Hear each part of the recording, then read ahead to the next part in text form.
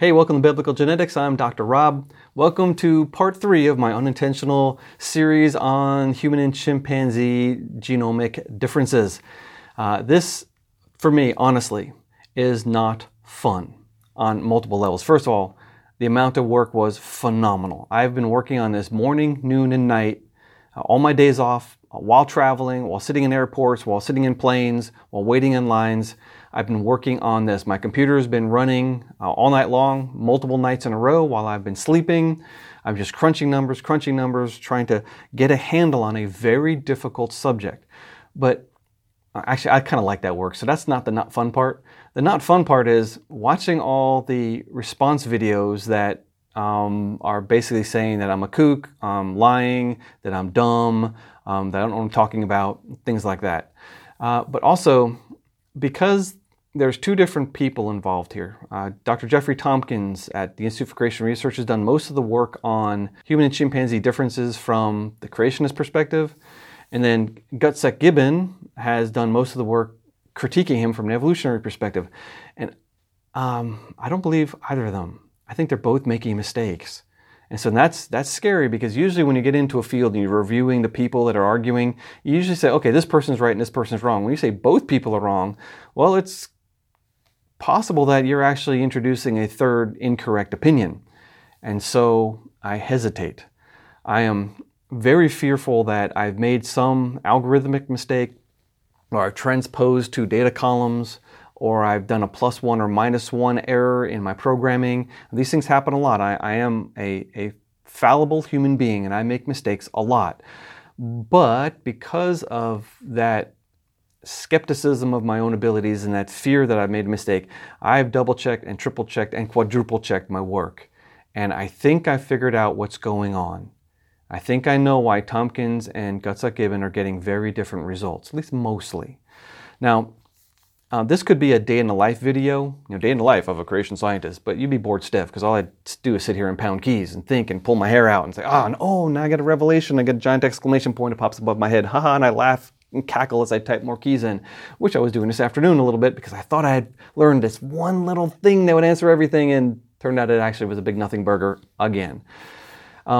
But this is going to be basically me summarizing how my thought process works, how I've approached the subject, and what we're going to do as creationists once all the dust settles, because I don't think we're going to end up with Tompkins' 85% similarity value. It's going to be higher than that, but it's not going to be for the reasons why some of the evolutionists are saying. Just follow me. There's a verse that has been in my mind a lot over the last month or so. It's James 3:1.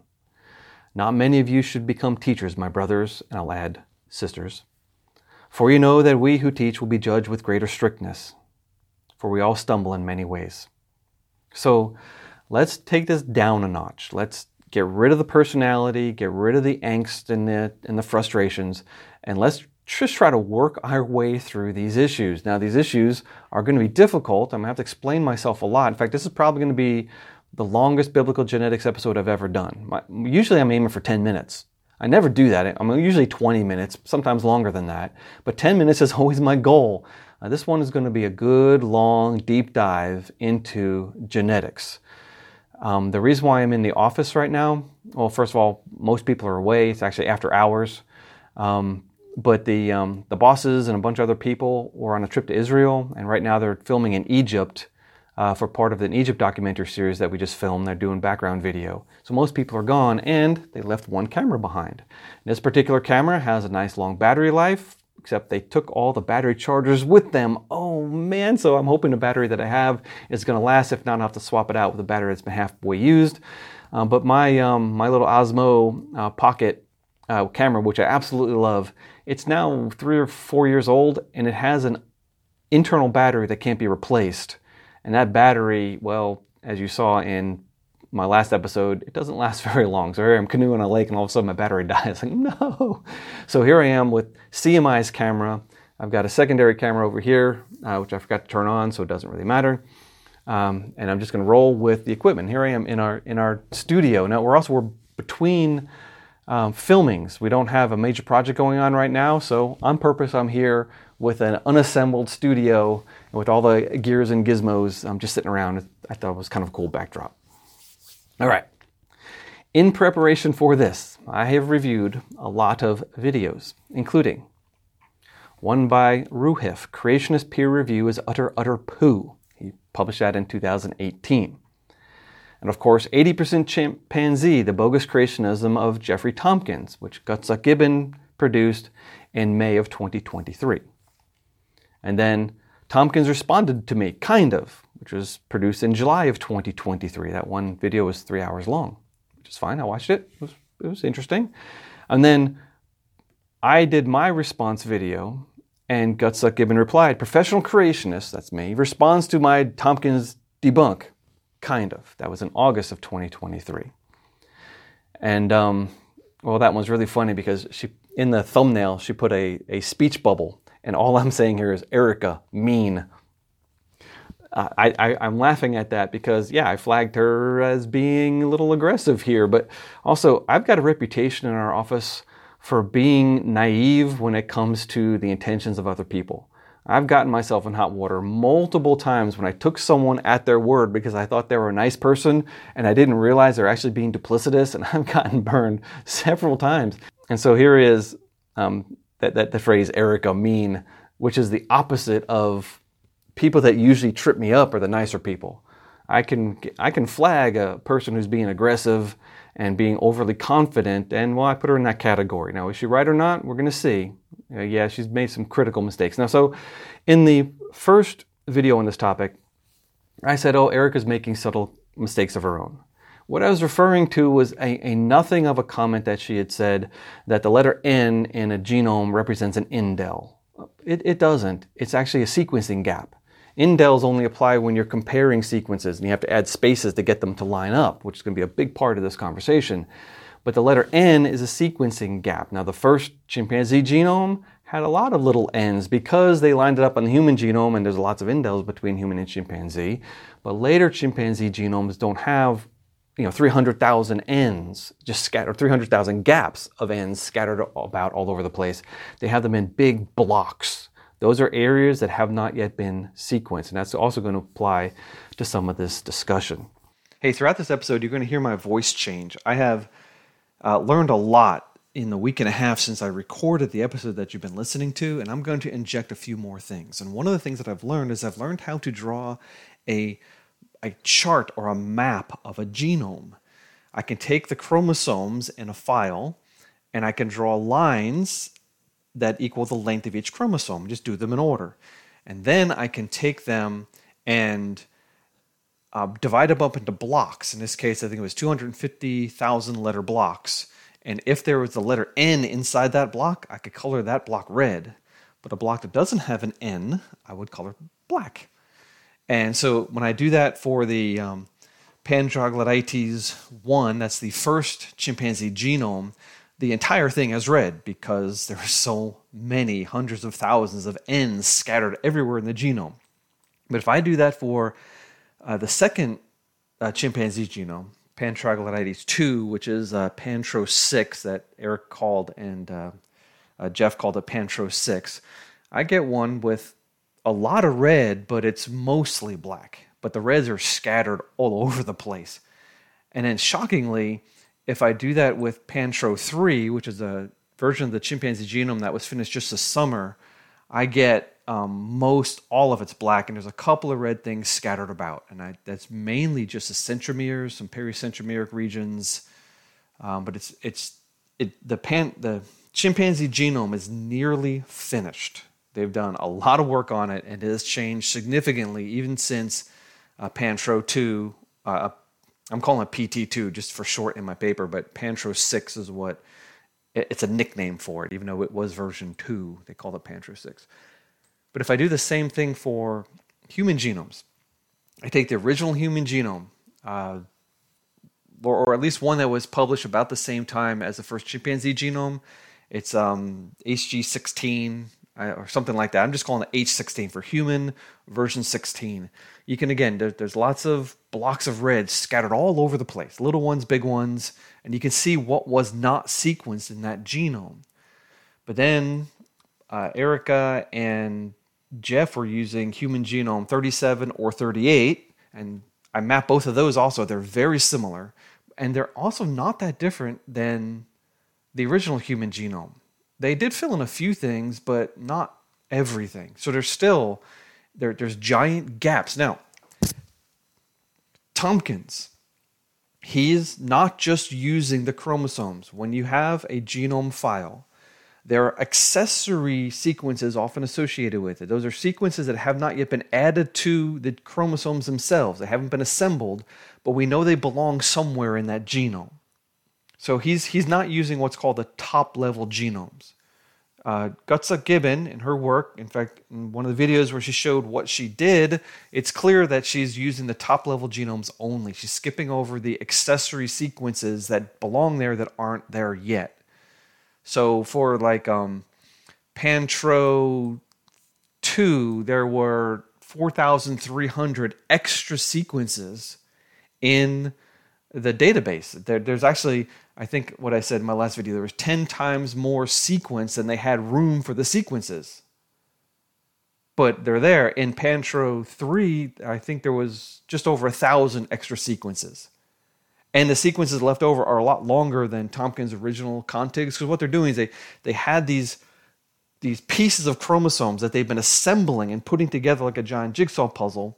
And so the number of extra sequences gets smaller as they add them into those gaps in the chromosomes. But it's not easy. It's taking a long time. But the cool thing is when you make a map of the telomere to telomere project chromosomes, there's no red. It's completely blackified because they got rid of all the ends. And so these maps are amazing and fun and really interesting to study. If you're listening on podcast, I'll probably have a link to an image where you can see them. But this is what we're talking about. We're talking about comparing genomes and genome quality and completeness of the genomes and which version of the genome are you going to use? The entire thing with all the accessory or just the chromosomes? Now, in that first video, I tried to move the argument. I tried to not throw Jeffrey Tompkins under the bus. I tried to get away from Gutsa-Gibbon's arguments and say, okay, but here's my position. My position is we don't start down here at 85%. Let's start at the 96.6% similarity level that was produced by Richard Bugs. In fact, Semen and Bugs 2020. That's their calculation. I said, that's a good starting point.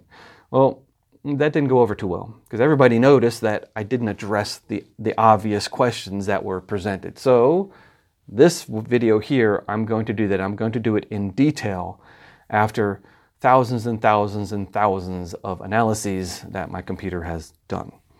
I also watched Jeffrey Tompkins, The Creationist Who Can't Math, the movie, another 2.5 hour long thing by Dapper Dinosaur. I found that uninteresting and uninformative in a dozen different ways, which is typical of his presentation style. But then Robert Carter, Liar, Creationists Have a Bad Relationship with Honesty, Part 2, 23rd of August 2023, again by Dapper Dinosaur. Now, I watched the Jeffrey Tompkins one because it was new. It was only a couple of weeks ago when that was produced. I thought that would be addressing this human-chimpanzee issue, but he really didn't. But this other one, though, Robert Carter, Liar, he definitely was addressing that and repeating some of the mistakes that Erica made, which I'm going to address. It's okay. Everyone's going to make mistakes here, myself included, but just follow me here. I also watched Creationists Behaving Badly, Dr. Rob Carter, 23rd of August, 2023 again. This is Dan of Creation Myths saying, I'm disappointed in Dr. Rob Carter. Well, hey Dan, thank you for thinking so highly of me that you were disappointed in my response. I think after this, though, I might go back up in your esteem because I'm going to destroy everybody in the process. And I don't know, I kind of think that you're going to like that process. By the way, before I go any further, hey, Dapper Dinosaur, I want to issue an official apology. I did not intend to dox you in that article that I wrote, Robert Carter's Wrong About Everything, ? That was not my intent. I had a little bit of bio information on Dan at Creation Myths and Erica, Gutsa-Gibbon, but I didn't know who Dapper Dinosaur was. So just as a hat tip, I said, well, okay, I'm going to Google this person, and here it is, this dapper dinosaur, a guy in England whose image was a T-Rex with a bowler hat and a tie. I had no idea there was two of them, that you and he had a similar imagery. Why would anyone think that? And I didn't realize that you were trying to be incognito. So my mistake, very bad form on my part, and I apologize profusely. So please forgive me. I was trying to do the right thing, but not once it was pointed out, I said, oh, maybe I shouldn't have done that. Okay? Are we good? Yeah, and then you're going to call me a liar in this video. I'm actually going to show that clip and then show why I'm not. Okay, but we'll get there. I didn't watch Creation Myth's multiple things on the waiting time problem. Not this time around. Maybe in the future I might deal with that. But what we're dealing with is the difference between human and chimp similarity.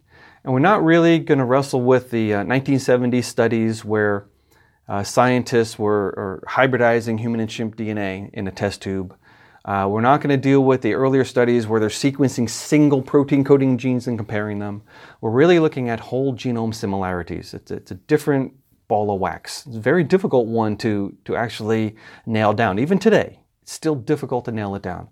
So we're going to be talking about Jeffrey Tompkins' work in 2018, 2016, 2013, 2012, 2011. We might tangentially reference Richard Bugg's blog post where he suggested that human-chimp similarity is about 85%. We'll talk about Seaman and Bugg's 2020 paper where they said 96.6% and others. We're going to spend a lot of time analyzing the videos, a couple of videos that Gutsuck Gibbon has produced. I'm also going to mention Dapper Dinosaur and Creation Myth. Hey, Creation Myth, you're going to be unscathed in one of my analyses because you didn't mention it. I don't know if you wanted to or not, but you didn't, so you're going to escape that one. I'm sure you're not worried about it, but hey, just way to go, man. Concerning Dr. Jeffrey Tompkins, the geneticist, he is trying to come to grips with how similar humans and chimpanzees are. And for well over a decade, he's coming out with numbers that are very different than the numbers coming out of the evolutionary community. Most, I want to say secular scientists. I hate saying that. I'm not just going to say scientists because he's also a scientist and I'm a scientist and I'm not an evolutionist. So what do we say? Evolutionary scientists, scientists who believe in evolution. The word is not just scientists because that's a no true Scotsman fallacy. So scientists who believe in evolution. Sorry, I have no other way to say it.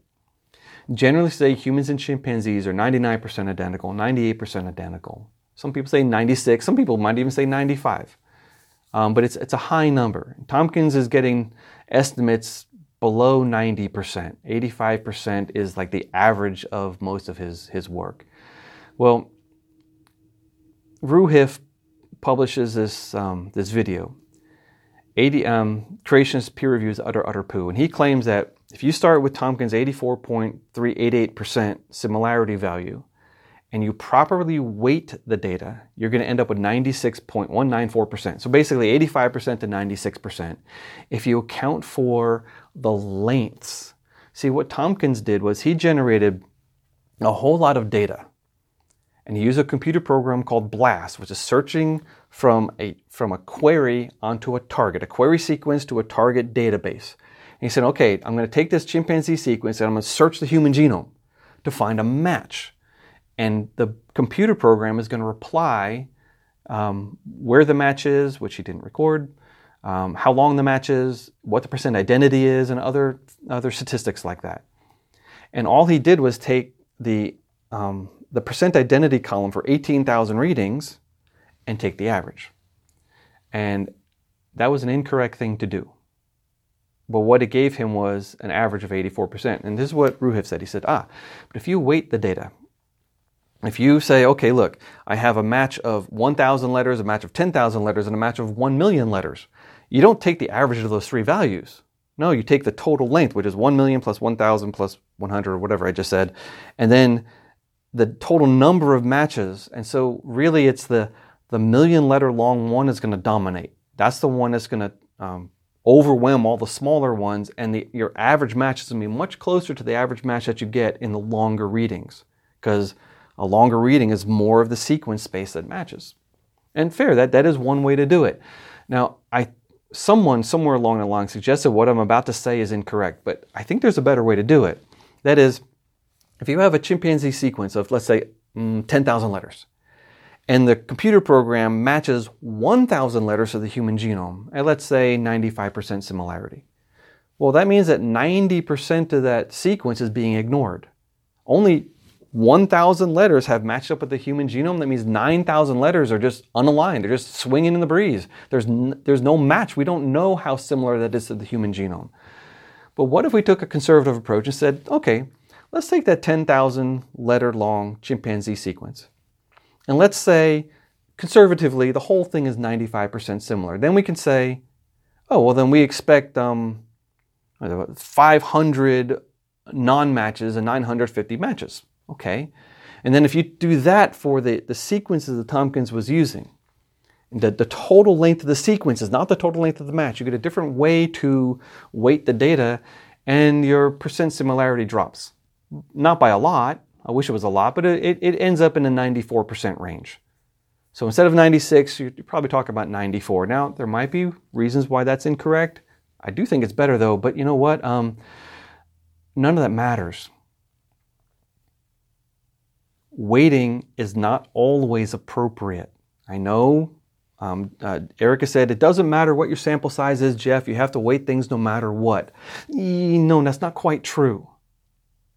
Because, Tompkins said, look, I had 18,000 data points. That should be a nice round average. He didn't say that, I added that part. That should give me a good, robust average. And that's true if your data are normally distributed. The old bell curve. A normally distributed data set is something that biologists crave. Statisticians love it. Oh man, when you find data is normally distributed, you jump up and down, you take the average and you're done. But biology is usually more messy than that. And his data is not normally distributed. In fact, instead of being shaped like a bell curve, it's shaped more like a ski slope. And I applied the Shapiro-Wilk test of normality to 3 different aspects of his data. Now, I couldn't do it online. There's some online programs where you can just add some data points and it'll tell you what the probability of it being normally distributed is. But none of them would accept 18,000 data points. So I found a Python plugin, and I did it that way. I used Python to do it. I tested the length of the chimpanzee sequences that Tompkins was using. They are not normally distributed. In fact, in his paper, he has a chart where he's got a big old peak on the left side and it trails off. It's skewed toward the right. There's some that are millions of letters long, but most of them, in fact, the mode is 1004. So almost all the sequences are about 1,000 letters long. That's not a normally distributed data set. But that's not what we're talking about. We're talking about the matches. Well, if you look at the areas that match between the chimpanzee and humans, those sequences he's using and the human genome that he was using, you also don't get a normally distributed data set. Most of the matches are small. Some of them are like 30,000 letters long. Considering that some of these sequences he's testing are millions of letters long, most of those sequences are not included in the match. But some of it is, and you get some long ones, but a lot of short ones. That's not normally distributed. In fact, for those first 2 ones, the Shapiro-Wilk test told me the probability of these things being normally distributed is 0.0. So, not normal. But it's the percent identity scores, the column that he averaged. That's the problem. In fact, when I made a histogram of the values, all 18,000 values, I saw that not only was it not normally distributed, it was actually the inverse of normal. There was nothing in the middle and everything was on the outside. So there's a peak in the high 90s and a peak in the high 60s, and almost nothing in between. There's hardly any sequence data in the 85% range. So you can't just average that. That's not the right way to do it. But there's more than that. Because how do we know that these sequences are a fair sampling of the chimpanzee genome? If they're not a fair sampling, you can weight 6 ways to Sunday and you're not going to get the right answer. It's not going to improve if your data are biased. There's a lot of ways you can introduce bias into a database like this. Now, what we have is, I think it was 700 and something thousand, nearly 18,000 long sequencing reads that came out of a chimpanzee. In fact, a chimpanzee named Clint.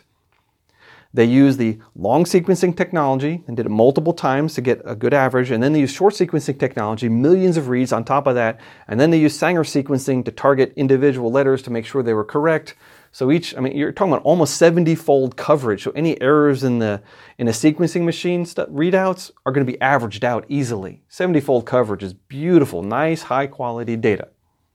And they have all these things. And Tompkins took 18,000 of those, hopefully at random.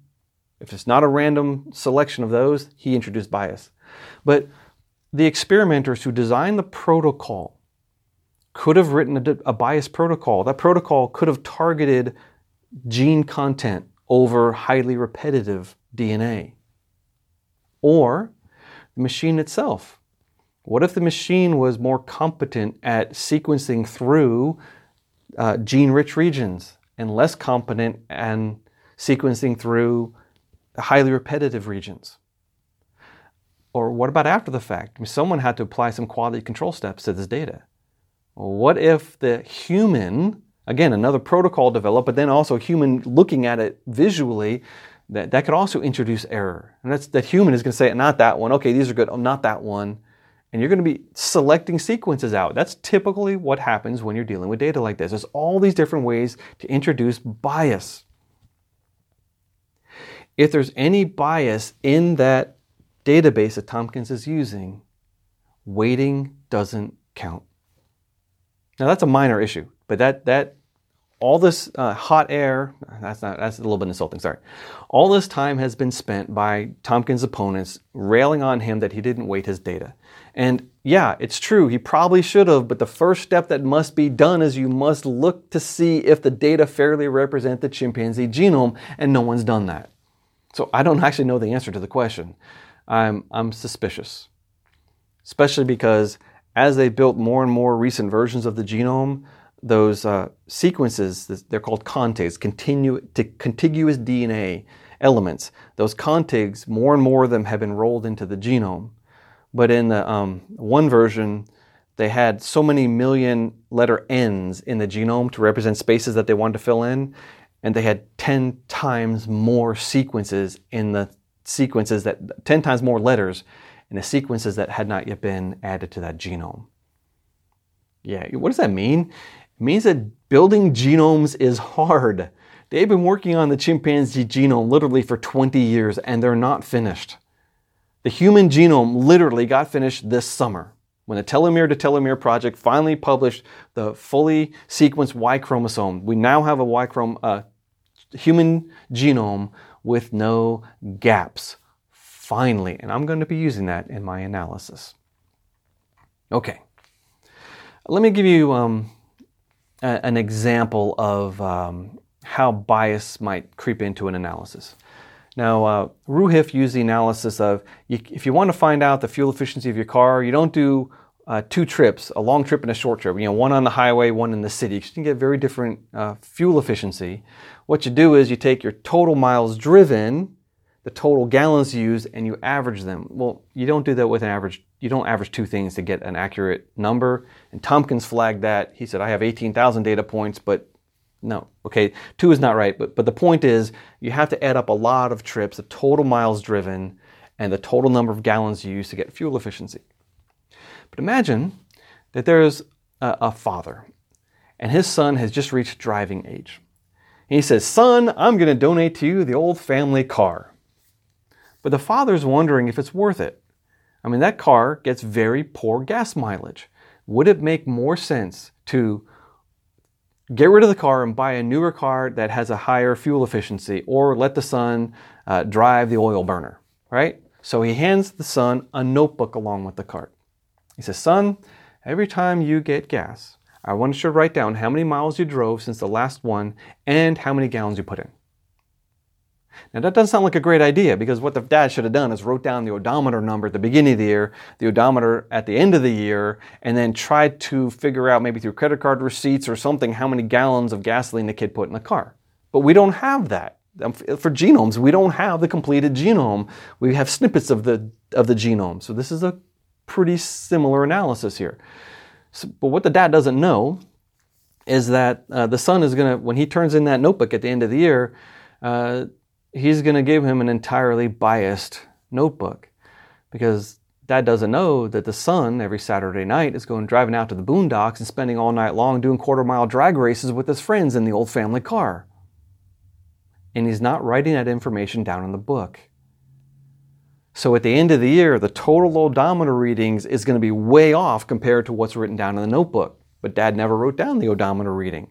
So just an example, taking the highway mileage thing and amping it up a little bit to show you that if you have biased data, you cannot figure out the underlying distribution.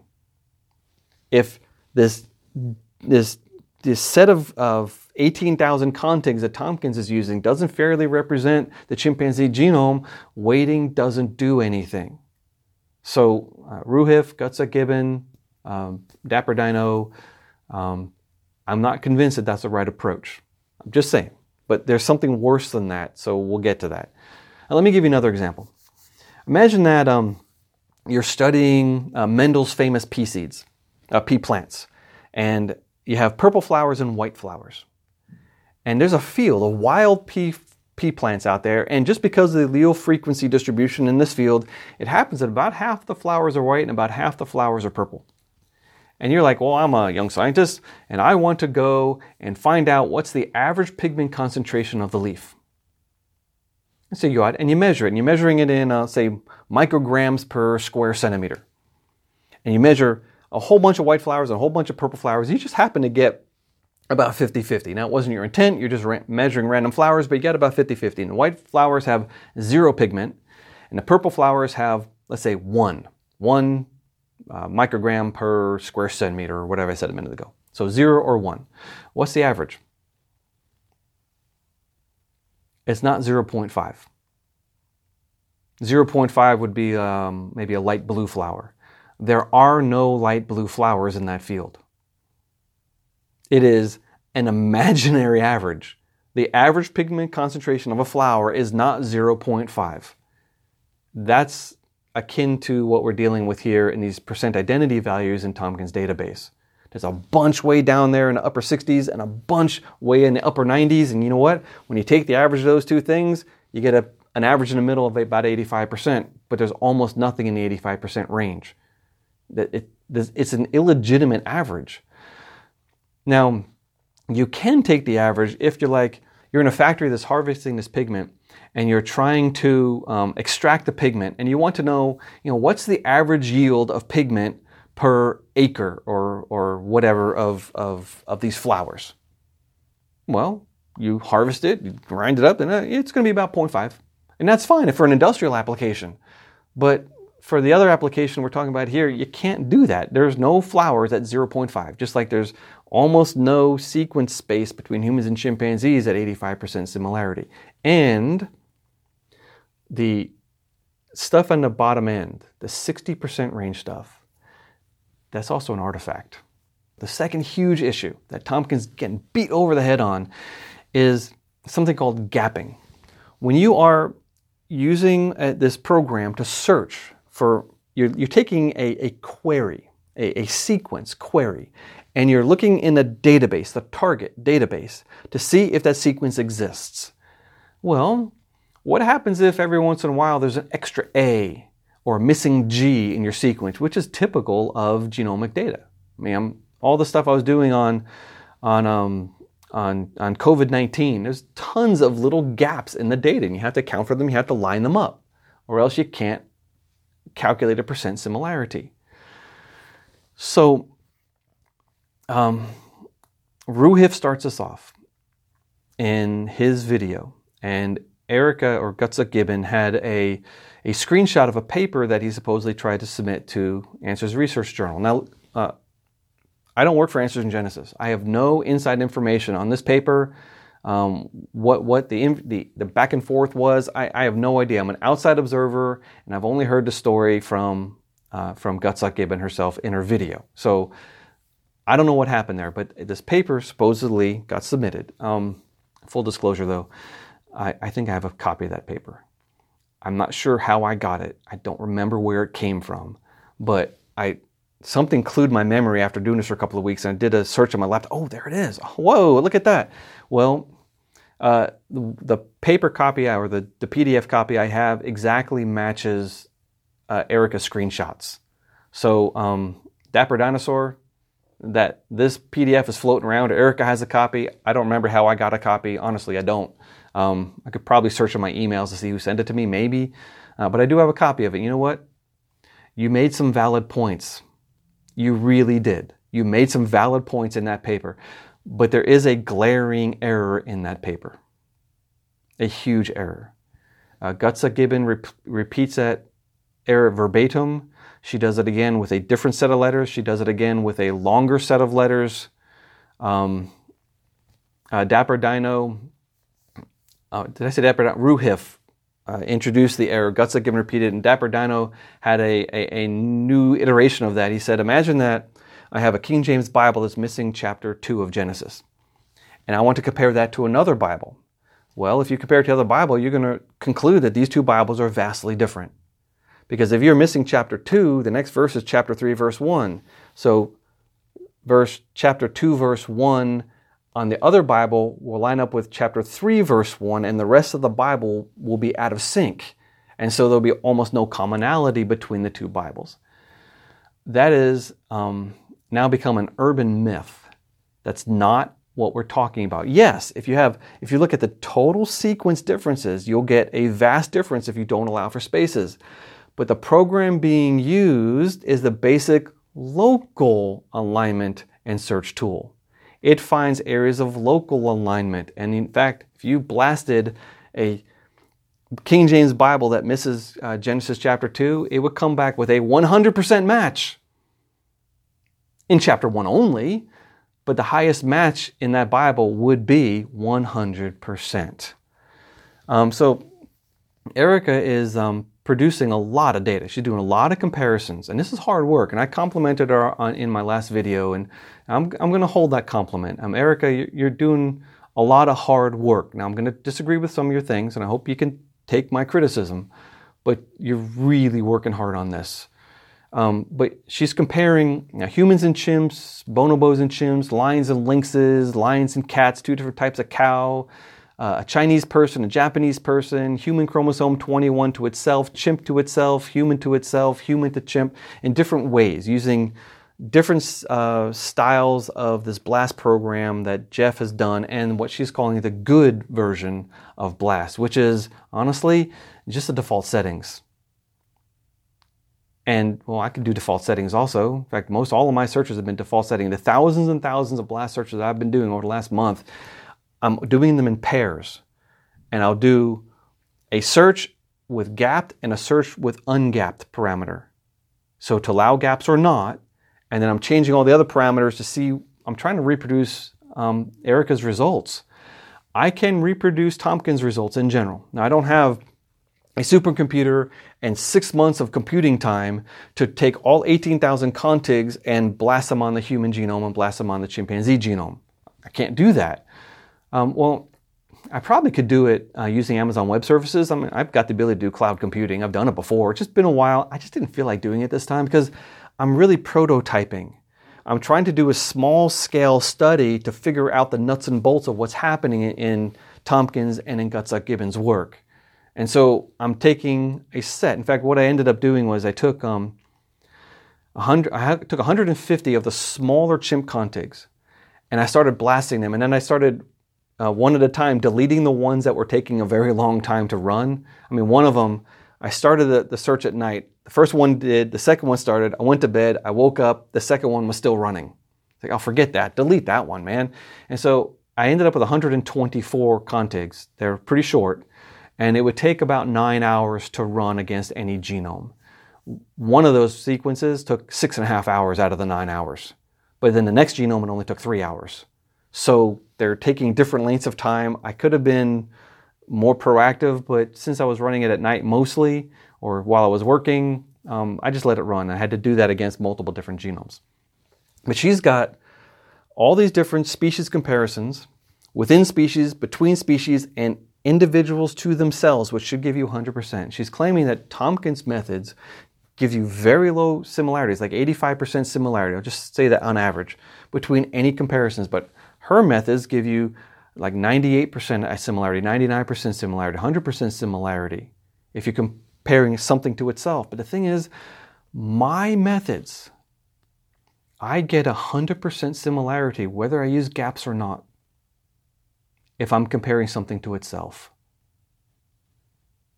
I can't validate her work. She's got a computer program that her husband wrote. I'm sure he's a smart computer programmer. But I tell you what, hey Erica, I'm going to put my computer program in a GitHub account. In fact, I've already loaded. I've got several computer programs and example data that anyone can look at, because honestly, I want to know if I'm making a mistake here. I want someone to look over my shoulder and say, okay, Carter, here's your computer program. Oh, it looks like it's working or it's not. And I'm very afraid that I transpose gapped and ungapped. I'm seriously concerned that I've done that. Now, most of the times, gapped and ungapped give me essentially the same number, but sometimes they give me different, and I'm worried that I messed it up. So I'm paying attention. I'm making sure I'm following my logic. I'm following my reasoning, and I can validate Tompkins' results. Now, I don't agree with his conclusions, but if I do what he did, I'll get the same numbers, essentially, in my small data set. Okay, I'm adding a second note in post-production here. I did a lot more work on that question of can I reproduce Tompkins' numbers? Turns out that I can't. I do not get that peak around 69% that he got. Now, in this 2018 paper, he was using gapped searches. In the earlier work, he was using ungapped searches. We're going to talk about that a lot more in a little while, but I did both. I took that subsample of 124 of his contigs, which had a very similar distribution in the p-ident values as the total 18,000, and I blasted them against H37, H38, P1, P2, P through, and the T2T genomes. And H19. So I blasted them against 7 different genomes, 3 chimpanzee and 4 human. But when I use a very similar genome to his, there's a lot of versions of H37 out there. I think I got one that's pretty close. It shouldn't be radically different. But when I did it for H38, I got the same numbers essentially. So the genome version is not affecting the results here. I'm not actually sure what is. But I did not get values as low as his. And when I graph my results versus his results, my results are generally higher. Now, when I use an ungapped search, they're a lot higher. Now, Erica, ungapped, produces much higher percent similarities, as it should. In fact, between his 70% range became 95% similarity. But if I use an ungapped search like he did, his 70% range goes up to maybe 75% or something like that. So in general, allowing for gaps gives you worse percent identities. Even though you might get a longer stretch, you get a worse match. But I cannot get to his numbers to pop out of the data. I'm not reproducing them. I'm only kind of approximating them. And that bugs me. But right now, that's the best I can do. But if I do the same thing with Erica's things, which is essentially just the default parameters, I don't get the same results. And that concerns me. So Dapper Dino said, ungapping must be used or results are basically meaningless. That's in his Robert Carter Liar video. Yeah, and that's not true. Erica said, you end up with non-100% identities of an entity to itself. You can't get a 100% identity of something to itself when using the ungapped parameter. That's not true. And in fact, I'm going to show you why that's not true, both conceptually and then experimentally. That's not true. In fact, shocker, using the ungapped parameter setting gives you a higher percent identity on average. Higher, not lower. Now, you get shorter match lengths, fine. But on average, you get higher percent identities, and it doesn't matter which genomes you're comparing. Except when you compare something to itself, you get 100% no matter what you do. She said, that ungapped parameter actually makes more closely related things appear more distant than less closely related things. Not according to all my calculations.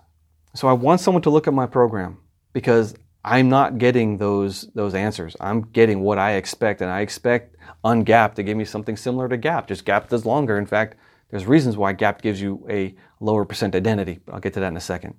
She said, she called Tompkins my brother in Christ. She called me that also. Erica, I don't know if that's sarcastic or if you're actually calling on the name of Jesus. Now, if you're a believer, this conversation changes.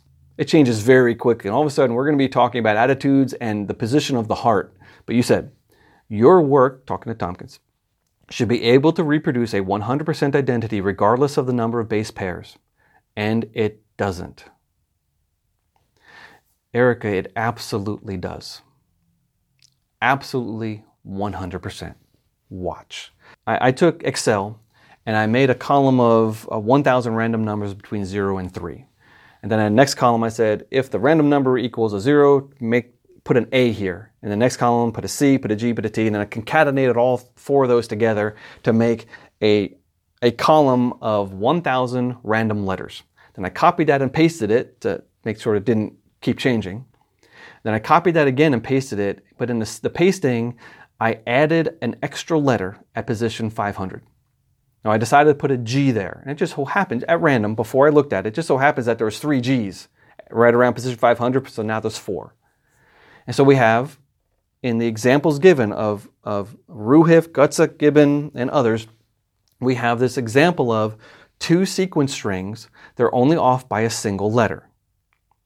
Now, if you just line them up, you get a 62.9% similarity. Why? Because the first half is perfectly identical. The second half is not identical because at random, there's only 4 letters. So 25% of the time in any random string, you can have 2 identical letters. So 50% in the beginning, another 25% of a half in the end, and you get 62.9% identity. I took those 2 strings and I duplicated them again. But this time, on the shorter string, I added a space at position 500 so that the 2 sequences are the same length. The beginning half and the ending half are exactly the same, and there's a space. Now, the entire sequence length now is 99.9% identical. In the other one, the entire sequence length is 62.9% identical. That is true, but that's not what BLAS is going to report. You already know what's coming, don't you? BLAS is going to report, for that first example, 100% identity. Not 62.9%, 100% identity. Because here's how it works. You can set the reward and the penalty for matches and mismatches. Usually it's a +2 for any letters that match and a -3 for any letters that mismatch. And it starts off with a word, and the word size, we're all using a word size of 11. That's default. So BLAS is going to look for 11-letter sequence that exactly matches between your query and your target. And then it's going to try to extend that match. And if the letter after is an exact match, it's going to say +2. So you start off with a match of 11. That's 22 points already.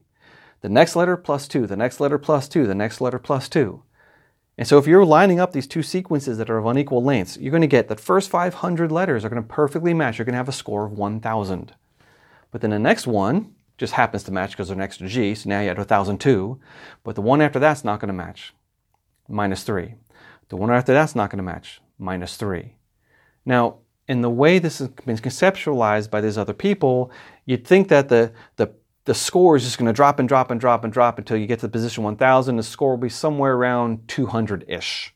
So from 1,000 to 200-ish. But no, there's a parameter called the X drop. You can also set this, but the default is 20. Once you hit that 1,000 score, the score is going to start dropping away. And when it gets to, it gets 1,002 minus 20, when it gets to 982, it stops. And then it will say, oh, well, the highest score that I had was at 1,000. Now I'm at 982. I'm stopping. Where was I at 1,000? Oh, it was this sequence here. That first 500 letters, 501 letters, was an exact match. It's going to report a 100% sequence match. Not 62.9%, 100%. Meanwhile, the sequence search, the next one that allows for a gap, well, when it hits that gap, the gap penalty is usually a -5 to open a gap and a -3 to extend the gap. I know Gutsick, Gibbon, and Tompkins, I think they're using -3 and -3, but it's usually a -5 and a -3. That's the default. So in my system here, when it gets to 1001, 1002, those letters don't match. So it's going to take off 5 points. But then after that, all the letters match and the score is going to go up and up and up and up and up. At the end of the run, at position 1000, it'll say, hey, I found a 99.9% match. Notice, the ungapped match produced a higher score. No, not a higher score. Lower score, but a higher percent identity value. In fact, there's lots of reasons why ungapped searches will produce higher percent identities. Once you get to a region that doesn't have a great match, you might have to add a couple gaps here and there, and it might line up and it might not line up. And so every once in a while you get a mismatch, you get a -3. Your percent identity value can actually go down as your score is going up. So you can have a higher scoring sequence pair that's actually a worse percent identity. And that happens all the time. So in general, this is, now look, this is theory. I just gave you the reason why this should be true. An ungapped search should give you a higher percent identity, not a lower percent identity. Therefore, Erica, this is not Jeff's problem. Using the ungapped parameter is not driving his 85% similarity value. That's not the answer. And I know you spent a lot of work on this, but it's not correct. Ruhif, that was an incorrect analysis. I'm sorry to point it out. But okay, let's pause here. Opponents. Am I correct? Is that how the BLAST program works? Will an ungapped search in this scenario return a result of 100% or a result of 62.9%? If we disagree with that, we can't go any further because I'm telling you how the program works. Now, it's going to report 100% match in a smaller match length. Okay. Ungapped searches on average give you smaller match lengths. And I know that. I saw that. So that's a lot of theory. Let's talk about what I did. I went and downloaded a whole bunch of genomes. I downloaded Pantro 6. That's a genome that was basically, Tompkins is working on these contigs that this laboratory made, these long sequences from a chimpanzee. And it came from a chimpanzee named Clint. Pantro 6 is Clint's genome. So Tompkins is working on the unassembled version of the genome, and Pantro 6 is the assembled version of the genome. The difference is that the Pantro 6 genome has giant blocks of N in the middle of it. Huge spaces of N. Those are areas of the chromosomes that they haven't completed yet. And so when you download a genome, you have two options. You can download only the chromosomes. I think that's called the top level version.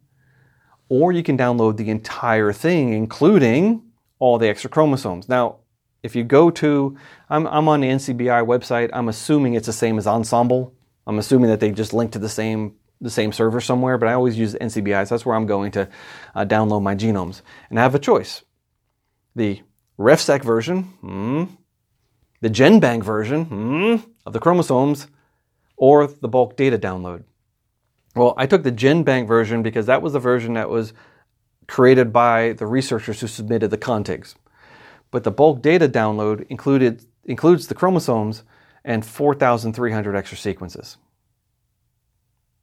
That's important because the contigs include all those extra sequences. An assembled genome does not. The top level genomes that Erica's working with doesn't include the extra sequences. Oh.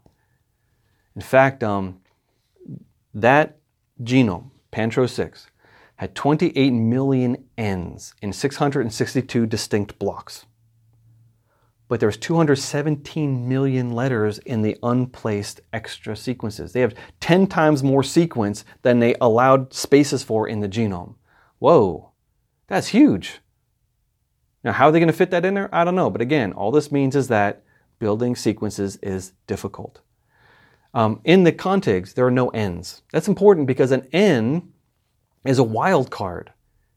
In a BLAST search, if there's an N in the query or the target, it's going to assume that's a match. Now, if you have a long stretch of N, it's not going to give you a result. It's going to say, and you're not going to get anything in your data file.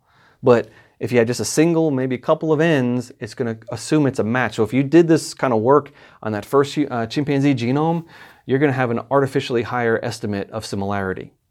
So any of those studies that were comparing human and chimp, trying to do something like Tompkins was doing, using that first couple of generations of chimpanzee genome, will be artificially higher. I don't know how much artificially higher, but at least a little bit. So I downloaded the main chromosomes, and I downloaded the bulk data, but the bulk data strangely didn't have the mitochondria or the Y chromosome. Now, after doing BLAST, I'm looking at the location for things that are landing, and yeah, the Y chromosome data is in the bulk data download, just not as an assembled chromosome. What a pain in the neck. But that's just the nature of things. Worse than that, I got there and there was a flag on the website. It said, this record was removed as a result of standard genome annotation processing. What? Pantro 6 was removed? Oh man. So I wrote NCBI. I said, hey, I'm looking for Pantro 6. Is this it? And then I said, and what's the most up-to-date version of the chimpanzee genome? So they said, yes, this is Pantro 6, also called Clint_PTR-V2. See, Pantro 6 is a nickname. The problem is that the most recent chimpanzee genome is Pantro 3. Oh man. So now we have a 5-year-old version of the chimpanzee genome that has a higher number than the brand new one, which was finished just this July. So Pantro 6 versus Pantro 3. This is so frustrating, but there's a lot of inside knowledge that I'm missing here. I don't know what to call Pantro 6. I'm going to call it Pantro 6 because Tompkins and Gutzak-Gibbon are both using it, calling it that, but Pantro 3 is the newer one. In fact, Pantro 3.1.1 is 3.14 gigabytes in length, or 3.14 billion letters. There's only 2.9 million N's. Pantro 6 is 28 million, so they reduced the number of N's by 90%. And there's only 25 blocks of N instead of 662 blocks. And there's only 1,400 extra sequences, and those sequences are longer than Tompkins' contigs. So what they're doing is they're figuring out how to link contigs together into bigger pieces and how to add them to a genome, and the genome got bigger. It went from 2.8 billion plus that about 3 billion to 3.14, so they added over 100 million letters to it. Okay, they're building, they're getting better. So I got Pantro 6, Pantro 3. I already had version 38 of the human genome. Gutzak-Gibbon is using version 38. Tompkins in most of his work is using version 37. I'm going to hope that they're similar enough. I'm not going to worry about it. I already had it. I already had a BLAST database. I'm just going to use that one. It's 3.09 billion letters long, but there's 150 million N's in 799 blocks. The first human genome had fewer N blocks. But version 38 of the human genome has 150 million letters that are just blanked out. Highly repetitive DNA they haven't assembled yet. Except I also downloaded the telomere to telomere project genome. It has no N's, no wildcards. It's 3.1 beautiful billion letters long, complete from one end to the other. And I'm going to be using that. And I then performed many thousands of BLAST searches. Some of these took seconds, some of them took hours. I did have to skip over some of the highly repetitive ones. Like started with this set of 150 shorter contigs, and when one of them would hang, I would just delete it. Well, one of them was like TTAGGG, TTAGGG, TTAGG, TTAGGG for like dozens or hundreds of repeats. Well, something like that for something as stupid as BLAST, it has to check every single TTAGGG. So there's so many different permutations that happen when you get a repetitive sequence like that, it takes forever to process. So forget it. Oh, by the way, BLAST is also, I said stupid, it's not comprehensive. The Smith-Waterman algorithm will absolutely find every single match and report the best match, but BLAST is heuristic. It makes educated guesses. Generally, they're better, and it's 50 times faster than the Smith-Waterman algorithm, thankfully. But just because it reports a match doesn't mean it's the correct match. And I saw many times where I know the chromosome I started with in my query, and the match it flags is actually on the wrong chromosome. And sometimes gapped and ungapped would flag different chromosomes. Okay, another note added in post-production. Once I had the ability to draw a map of a genome, that means I could also map other things onto that genome. And one of the last things I did before I sent my paper into the Journal of Creation, I took human chromosome 22 from the Telomere to Telomere project. I took the first 500,000 letters of that genome, and I divided it up into sections, either 300 bases long or 1,000 bases long. And I took each one of those sections and blasted it against the most recent version of the chimpanzee genome, which I'm calling PT3. I took each one of those 300-letter segments, number 1, number 2, number 3, all the way up to the 500,000th letter, and blasted it against PT3, ungapped and gapped, and did the same thing with 1,000 letter-long sequences. Just because most of the contigs in Tompkins' database are 1,000 letters long, but a lot of the blasting that Gutsa Gibbon is doing is 300 letters long because she's trying to repeat an earlier paper of his where did a lot of 300-letter blastings.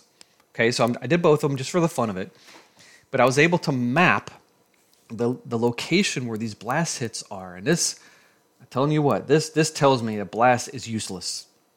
It is not something that can be used to assess human-chimp similarity unless you physically or manually check every single result.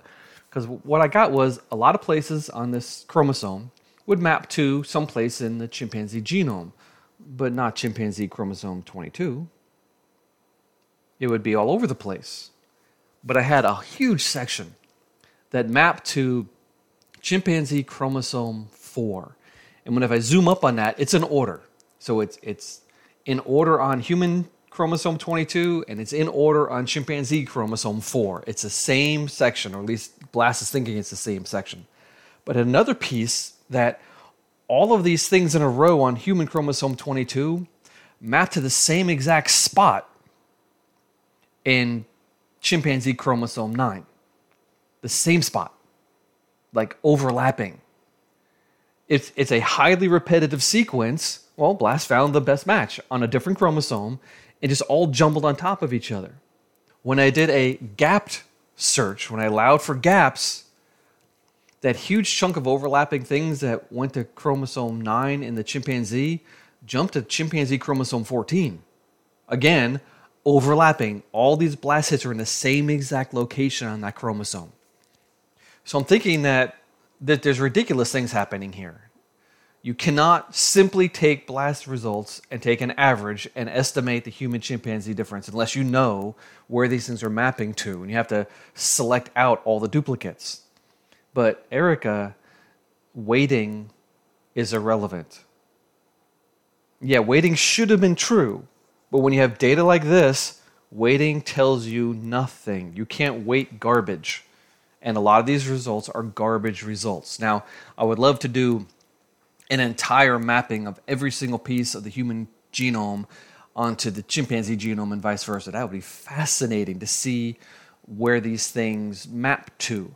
But I don't think that's necessary, so I'm going to skip that. I'm just reporting to you some new data that's fascinating, interesting, and a little bit frustrating. And just, honestly, blast is not the answer. Yet another note added in post-production. I am still working, still learning, still developing my techniques. And I realized something after doing this for a little while is that when you blast for 100 base pair sequences, 300 base pair sequences, 1,000 base pair sequences, you get a lot of spurious results. You get things landing in the wrong parts of the different genomes. But when you look at 10,000 letter long sequences, you get a much better localization.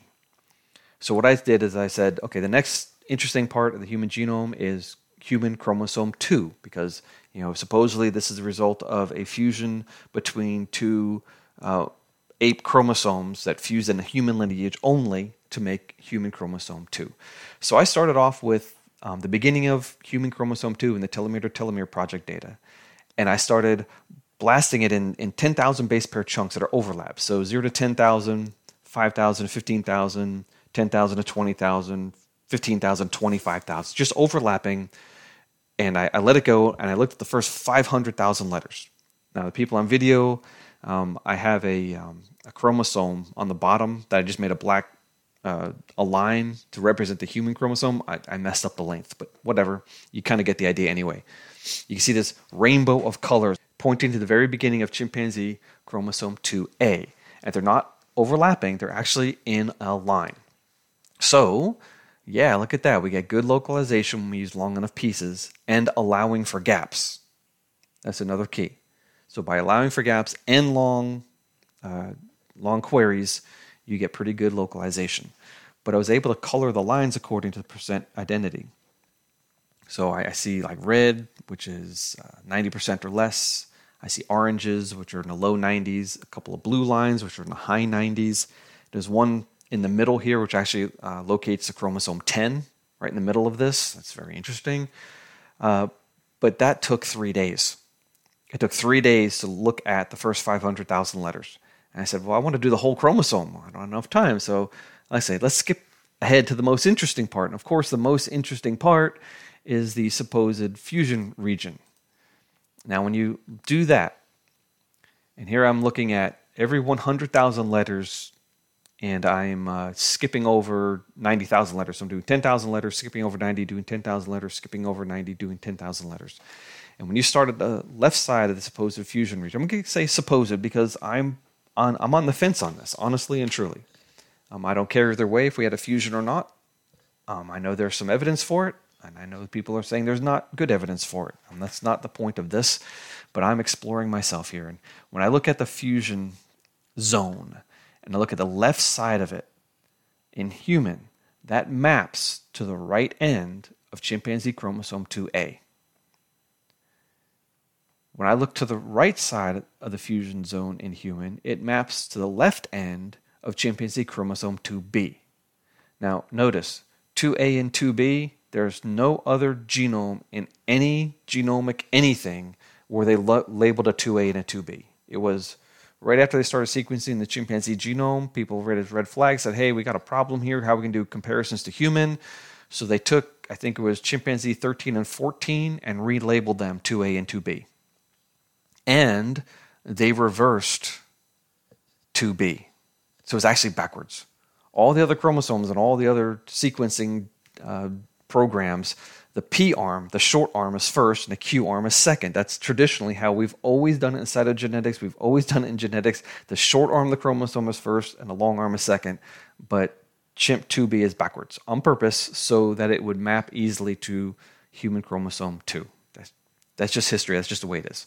But when you look at the middle of the fusion site, you get different results. You start getting things that are mapping to the incorrect locations. When I add more data, when I try to fill in the gaps, and I'm trying to do every 10,000 letters, I can see, again, you get a whole bunch of stuff on the left in the human maps to the end of Chimp 2A. A whole bunch of stuff to the right side of the fusion site in human maps to the left side of Chimp 2B. And in between, in the so-called fusion zone, you get mappings all over the chimpanzee genome. But most of them are either, looks like in the centromere areas of a different chromosome, or the telomeric area of different chromosomes. Oh, this is really cool. And some stuff on the left side of different chimpanzee chromosomes.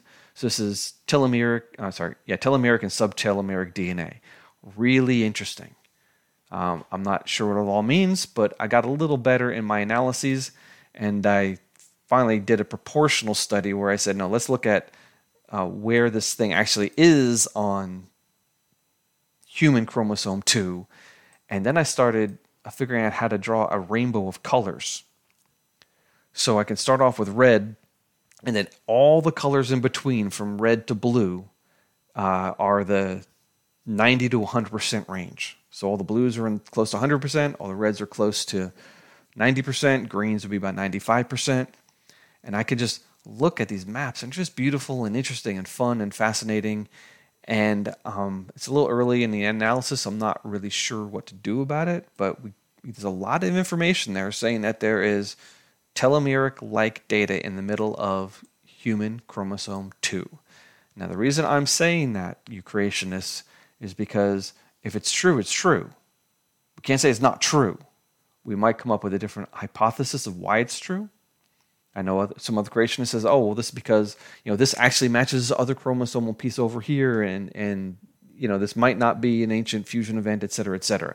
And again, it's not a simple fusion. It's a very complicated process. There's a lot of pieces missing, and the two chimpanzee chromosomes don't line up with human chromosome 2, because human chromosome 2 is shorter than 2A plus 2B. It's a very complicated scenario, but it's fun. Now, my next step, I'm going to look for the supposed deactivated centromere, which I think is on the right side of the supposed fusion site. So I think it's a chimpanzee 2B, or it wouldn't be chimpanzee in this case, it would be the human chimpanzee common ancestor 2B. That's the centromere that got deactivated. But again, nothing in genetics is easy, but everything in genetics is fun. So that's my simple report. Erica, if you want to do this, I suggest using longer query sequences, not short ones. If you use longer ones, you'll get better geographic mapping, but you're going to get a lot of things that are popping up all over the place. It's not going to be simple. And again, BLAST is probably not the right tool to use to tease this out. Oh man, this is fun, but it's hard. There's some crazy complicated stuff happening. So I start off by blasting the full-length contigs against Pantro 6 using the gaps and non-gaps. Now, I know it's working because I'm getting different values.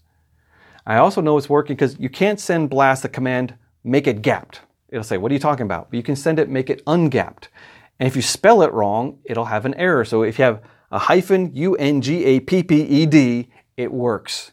Anything else, it doesn't work. So I know it's listening to me and saying, okay, I'm going to perform an ungapped search. I don't know why you would want me to do that, but I'm going to do it. And it does it beautifully well. And plus, ungapped is faster. It's really nice when you have ungapped searches. It just goes faster than gap searches. But I'm doing both at the same time anyway.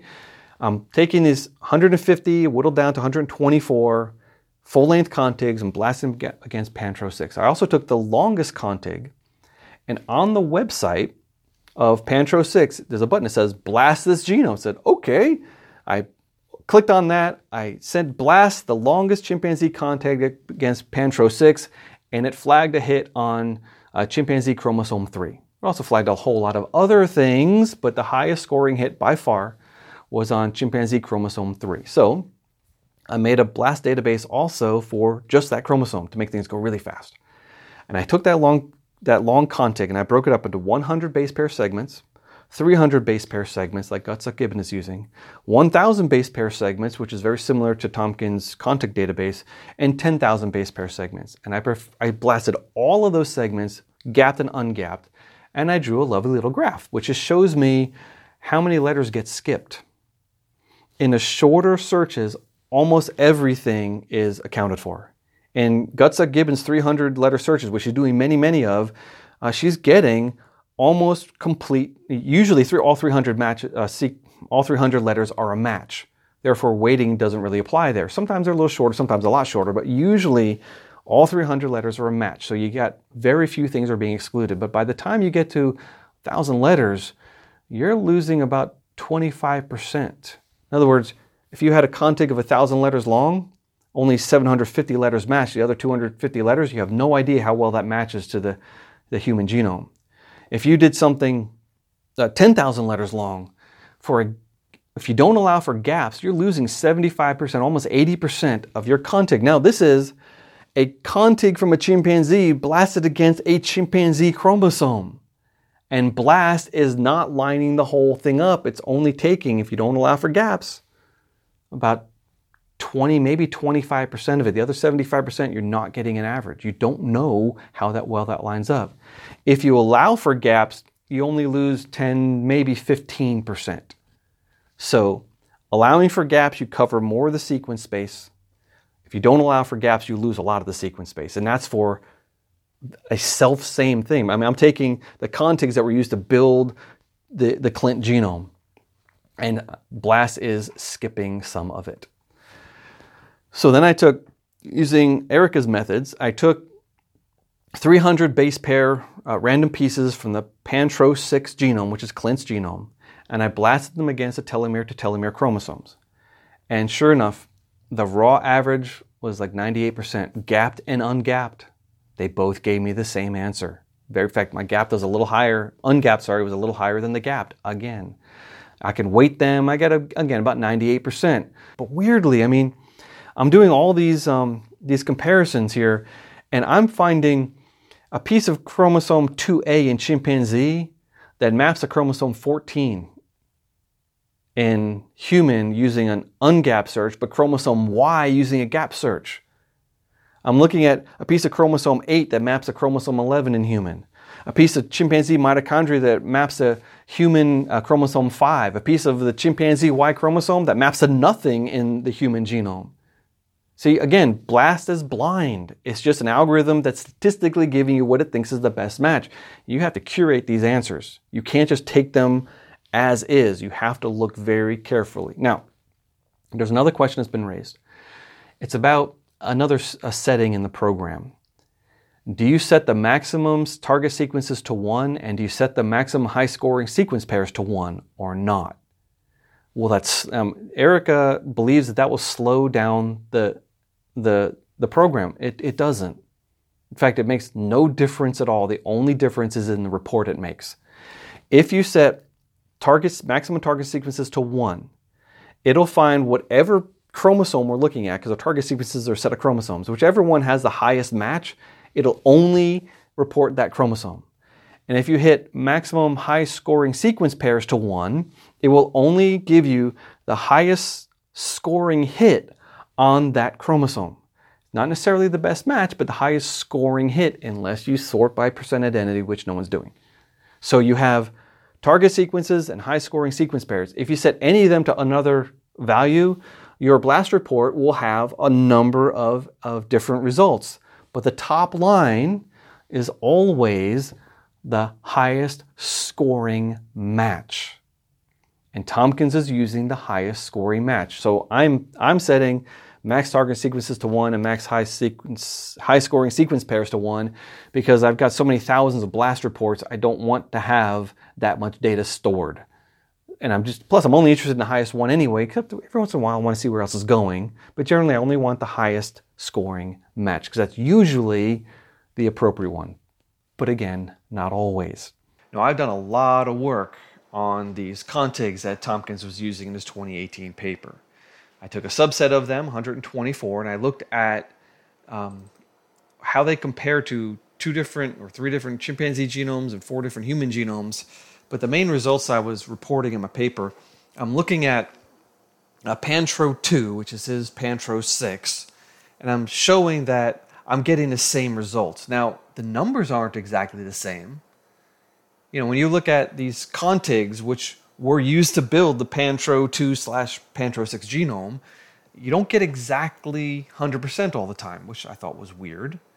You get a little bit less than that. I think that's because when you take the contigs and make a genome out of them, they have to break the contigs or add a gap or do some rearranging. It's not perfect because it's really tricky stuff to build a genome. For some reason, you don't get 100%. And yet, my numbers aren't exactly the same as Tompkins' numbers. Now, the average, if I draw a regression line through the data points, it lines up beautifully with his numbers. But my numbers are different. I'm not sure why. But when I look at the new chimpanzee genome, the one from the summer, most of the numbers are close to 100%. The percent identity goes way up. It's not perfect yet, but see, that's also strange because in my genomes, I have all the accessory sequences. And the accessory sequences are those contigs that haven't been added yet. And yet, even then, I don't get 100%. I'm not sure why, but BLAST isn't perfectly identifying things. But the point is this. Those contigs onto chimpanzee genomes give you very high percent identities. And the newer genome gives you a higher percent identity than the older genome. When I look at the human genomes, though, so Tompkins had several data tables, one for chimpanzee percent identities, one for human percent identities on HG37. Remember, HG37, HG38, I got very similar numbers. So here I'm just looking at, for most of my paper, I'm just looking at what I'm calling H38, human genome 38. and the telomere to telomere project. But strangely, now the two chimpanzee genomes, if I do gapped and ungapped searches, didn't matter. They gave me very similar numbers. But the human genome, though, if I do gapped and ungapped, I get very different numbers. If I don't allow for gaps, I get very high percent identity scores. 95%, 98%, 100%. In some of those things where Tompkins reported 65, 70%. What? I'm not sure what's going on here, but in his 2018 paper, he used gapped searches. If I don't allow for gaps, my percentage scores jump 20 points for the lowest ones. But if I do allow for gaps, both HE38 or H38 and the telomere to telomere project data give me much worse results. Not quite all the way down to the results that he gave, his 2018 paper, but allowing for gaps gives you bad alignment scores. Eric, I've said this a dozen times now. Do you understand that? Allowing for gaps gives you bad identity scores. That's the opposite of what you reported, and I don't know why. So that was fun. That took a long time. I've done a lot of other analyses. I've tried to compare. I tried to look at, let me think, percent identity versus Tompkins contigs, percent identity versus percent identity.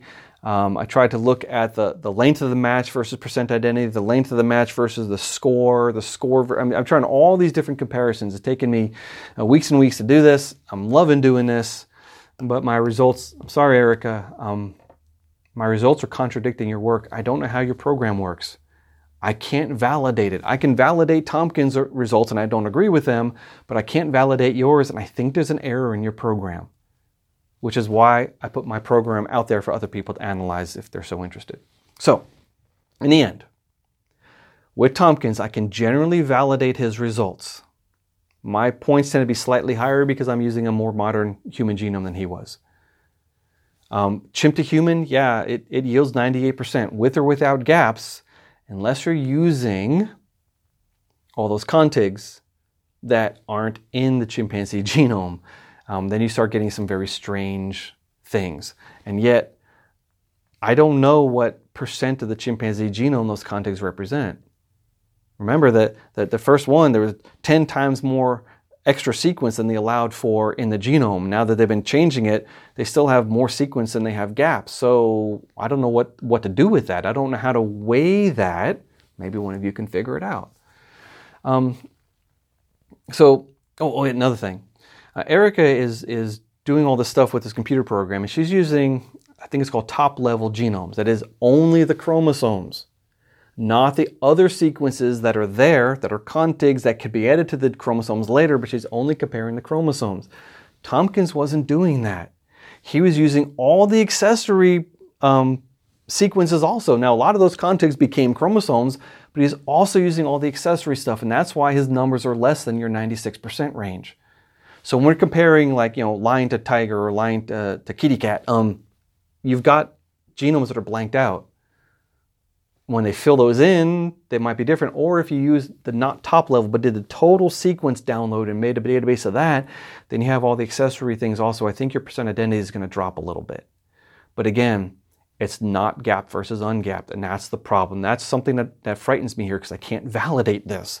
So I'm trying to validate Gutzek-Gibbons' result, but gapping does nothing. Maximum high-scoring sequence pairs does nothing. Maximum target sequences does nothing. We could sort by bit score, or we could sort by percent identity, but no one's doing that yet. Now, those things don't affect the speed of the search, as Gutzek-Gibbons suggests. But there's one big difference. I'm racking my brain trying to see what difference she's doing to Tompkins, and there's one huge difference. The default setting for BLAST is to filter dust. That is, highly repetitive sequences in the query will be masked out and will be disregarded. They won't be included in the searching. It makes it faster. And Gutzek-Gibbons, in her list of all the different parameter settings, her good setting, dust is automatic. It's the default. Therefore, she's filtering out all the lowercase letters that are in those genomes. Because when they build a genome, the repetitive stuff they put in lowercase letters, and the non-repetitive stuff, that's kind of how they do it. They put it in uppercase letters. Well, dust will filter out all the lowercase stuff. And so that's affecting the similarity between the genomes. They're being blanked out. Tompkins is saying no dust. Don't do that filtering. So that's affecting the results a little bit here, but no one's realized that quite yet. It doesn't affect the percent similarity because Tompkins only taking the top hit. None of those parameters, and I've tried all the different parameters I could try, none of them should affect self-to-self. It doesn't matter what you mask or what you blank or if you do gaps or not gaps. It doesn't matter. Self-to-self should give you 100%. And Erica, when I do it using a gapped search, dust or no dust, that's the only difference between Tompkins and you that I can see, I get 100% identity when I do a genome against itself or a chromosome against itself. 100% identity. As expected. What's going on with your computer program? I turned off the percent identity. That will say any high scoring sequence pair less than 50% identity, I think, will cut it off. I just turned that off. E-score doesn't do anything. Word size doesn't do anything. Number of threads doesn't do anything. Deleting high frequent or very repetitive sequence only speeds up the process, but doing that will also bias the results a little bit because those things are probably more different between the genomes. I don't know. I didn't have time to search it all. It just takes too long. Okay. Taking these 124 contigs and blasting them against the 4 genomes using gapped and ungapped. Yeah, I get an unweighted similarities 92 to 97%. Pantro 6, 92. Pantro 3, 96%. Or 97%. For G38 and the telomere to telomere, the human ones, I get 94% ungapped, but only 86% using the gap parameter. If I weight them, yeah, that changes it a lot. Everything jumps up to 97, 98, 96% for the humans, fine. If I weight it according to the other way to weight, I get 99%, 96, 98%, okay. But there's something I want to point out here. That is the percent length of the match. You have these queries, these contigs, and you're blasting them against either chimpanzee or human genomes. If you use a gap search, 95% on average of that contig will be included in the hit. 95% on average. Very often it's 100%, sometimes a little less, but the average is 95% if you allow for gaps. If you don't allow for gaps, 75 to 85% of that contig will be included in the match. So you're not losing that much of your query sequences.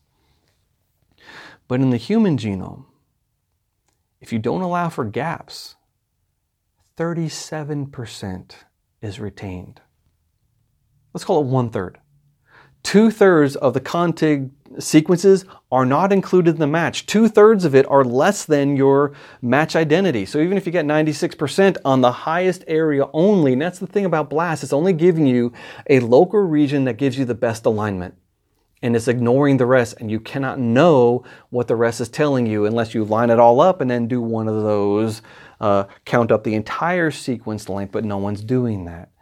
If you allow for gaps, it jumps up to 57%. In other words, you're losing at least half of the contigs doing that match. So yeah, you get 96%. Does it really mean anything when half of your sequences are being excluded? Oh, it's actually more than that. Because when you use the ungapped parameter, there's another thing called the culling limit. I had to look this up. I didn't know what my default was. In fact, all I could do was search through all my scores, and the lowest scores I got were about 44. So I'm thinking the culling limit's set to about 44. In other words, you start off with a word of 11 letters. That gives you a score of 22. If you add 9 more letters, you'll get a score of 40. And if you don't get at least 9 more matches, it's going to report a null event. It's not going to give you a result back. It's below the culling limit. Now, granted, you could have a couple of mismatches in there, so you might need some more things, but you have to have at least a score of 40 to be reported. And in my ungapped searches, I sent out 124 queries. I only got 108 back, 107 back. 14% of my queries came back as invalid. In other words, they don't even exist those chimpanzee sequences don't even exist in the human genome. You're talking about things 1,000 or more letters long. They're not there. They don't exist. So we need more verbiage for talking about human and chimpanzee differences here. There's some things I'm struggling to explain how to use this, how to explain how different they are when you have different things that you're talking about. All right. How am I going to wrap this up? Erica said, I think he's specifically trying to minimize the human-chimp genomic similarity and that he's willing to try absolutely any method to get the job done. In other words, he found a result that's too good to be true and then ran with it. But Erica, your computer program is not producing results that match reality. I showed you theoretically why that's not true, experimentally why that's not true. You should not be getting, using any setting of blast, an 85% similarity when you're blasting something against itself. There's no parameter setting that will do that. So I'm wondering if you yourself found a result that was too good to be true and then ran with it. I'm asking you honestly. And now I'm asking if that's true, if on the record you'll go back and say, okay, I was wrong. Because you keep on saying that Tompkins needs to say he's wrong, he's wrong, he's wrong, he's wrong. He's not admitting it. Well, are you going to admit it if you're wrong? Compare your computer program, ask your husband about it, have him look at my computer program, look at them. Let's see who's doing what's wrong here. Because I'm getting the results I expect, and you're not getting the results I'm expecting, and I cannot figure out what's wrong. And that kills me. I figured out what's wrong with Tompkins. I can't figure out what's wrong with your stuff. And I want to know. So here's the problem. The reason why that Erica Mean thought or speech bubble in the thumbnail that you produced humors me was because I've been around the sun now 54 times. And the younger jerky me, I would have stomped on anyone who disagreed with me and was wrong.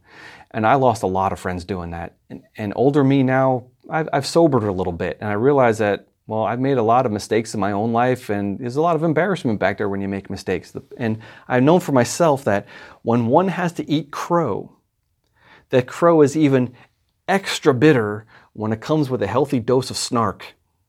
See, when you go all out on a limb and attack someone and destroy someone's reputation and whatever, telling you're wrong, you're dumb, whatever, and then you make mistakes of your own, oh man, that's humiliating. So, are we mature enough to handle this? I'm not attacking you. Notice, I didn't call you girl. I didn't try to diminish your reputation or anything like that. No, I wouldn't do that. Dan, how do I rank in your eyes now? Hey, now Dapper Dinosaur, you dared me to do this analysis. You called me a liar to my face on video. The dinosaur turned into the camera. He is a liar. Uncapped will miss huge amounts of genetic similarity for the sake of being faster to compute. That's why it's only appropriate in specific circumstances where the presence of insertion or deletion mutations are unlikely and not likely to cause major changes in the data if they do occur, which is never the case for cross-specific comparisons. Rob Carter is a geneticist. He knows this. When he pretends that this is just a choice that you can make, he is lying. And yet I was already in the middle of this analysis when I watched that video. And I was like, yep, okay, here it comes, buddy, take this. So, no, I did the analysis that you called for. And I laid it out. I do not think I'm lying. I do not think I'm wrong. I don't think I made any mistakes. I was as careful as I could be. But I can make mistakes. All right, everybody, let's go. Let's figure this out. Finally, we're not going to be able to make a fair comparison of chimp to human until we have a full chimpanzee genome. Unless someone wants to go and estimate the percent of those extra sequences that will make up the final chimpanzee genome, someone might be able to do that. But of course, you get a 96%-ish similarity when you exclude the most dissimilar sequences. When you use dust, when you have giant blocks of N and all the repetitive stuff, when you're getting rid of the most, when you're blanking out the most dissimilar sequences, that's the result. That's what you get. So this is why I went to Seaman and Buggs' paper, where they tried to align things as best they could, and they came out with 96% similarity, 96.6% similarity after they cut out all the things that differ. that don't align between the genomes, the highly repetitive stuff. And well, okay, now we add the highly repetitive stuff back in and the percent similarity is going to drop. Now, Erica suggested in one of her videos that it might be 95%. I would be happy with that, honestly. I would love it if it's 20%. No, that's impossible. That's stupid. I shouldn't say it. I would love it if it's 90%. I would love it if Tompkins is right and it's 85%. I just don't think it's that low. But it's less than 96.6%. It's less than the numbers that we're getting. So let's go. We still have some more work to do here. And I have laid out some arguments, and I think that we've got more to do. Okay, so to my supporters, I want to thank you. I have a 2 terabyte spare hard drive right here that I was able to purchase with your gifts. I would not have been able to do this analysis without that because I've already put in not quite a terabyte of data, but I have put a lot of genomic data in there and all my blast results and all my graphs and things, and that thing is going to fill up if I keep doing this for a couple more months. Genomic studies takes a lot of data, and thank you, because I couldn't have done it without that. And I probably could have done it on the cloud, but it just would have been so much harder. It's just easier to do it here, even if this is slower, to do it here.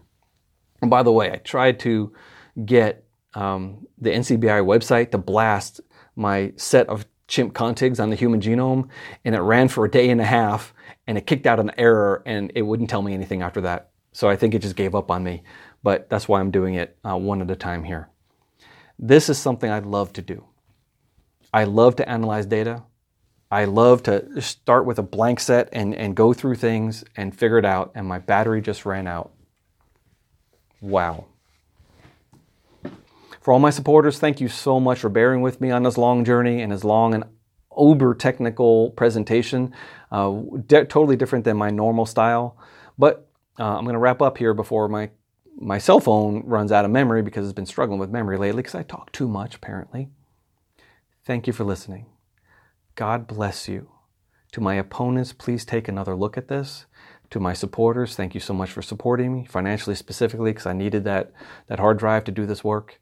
If you'd like to support this channel, there'll be links in the show notes below. I really appreciate a like, a thumbs up, a share. To all you haters out there, I don't see any reason to hate on me for this particular one. I opened up, and again, as honest as I can possibly be. I am not hiding anything here, Dapper Dinosaur. I'm being as open and honest as I can be according to the data. I just think the opponents are barking up the wrong tree. Tompkins was getting a couple things wrong, and it makes me afraid, because I'm not the arbiter of all truth. I'm not the font of all knowledge. I'm constantly making mistakes and misunderstanding things. And yet here, after all this work, I think I got it. I really do. So now we'll see if you think I got it too. Be blessed, everyone. Have a wonderful day.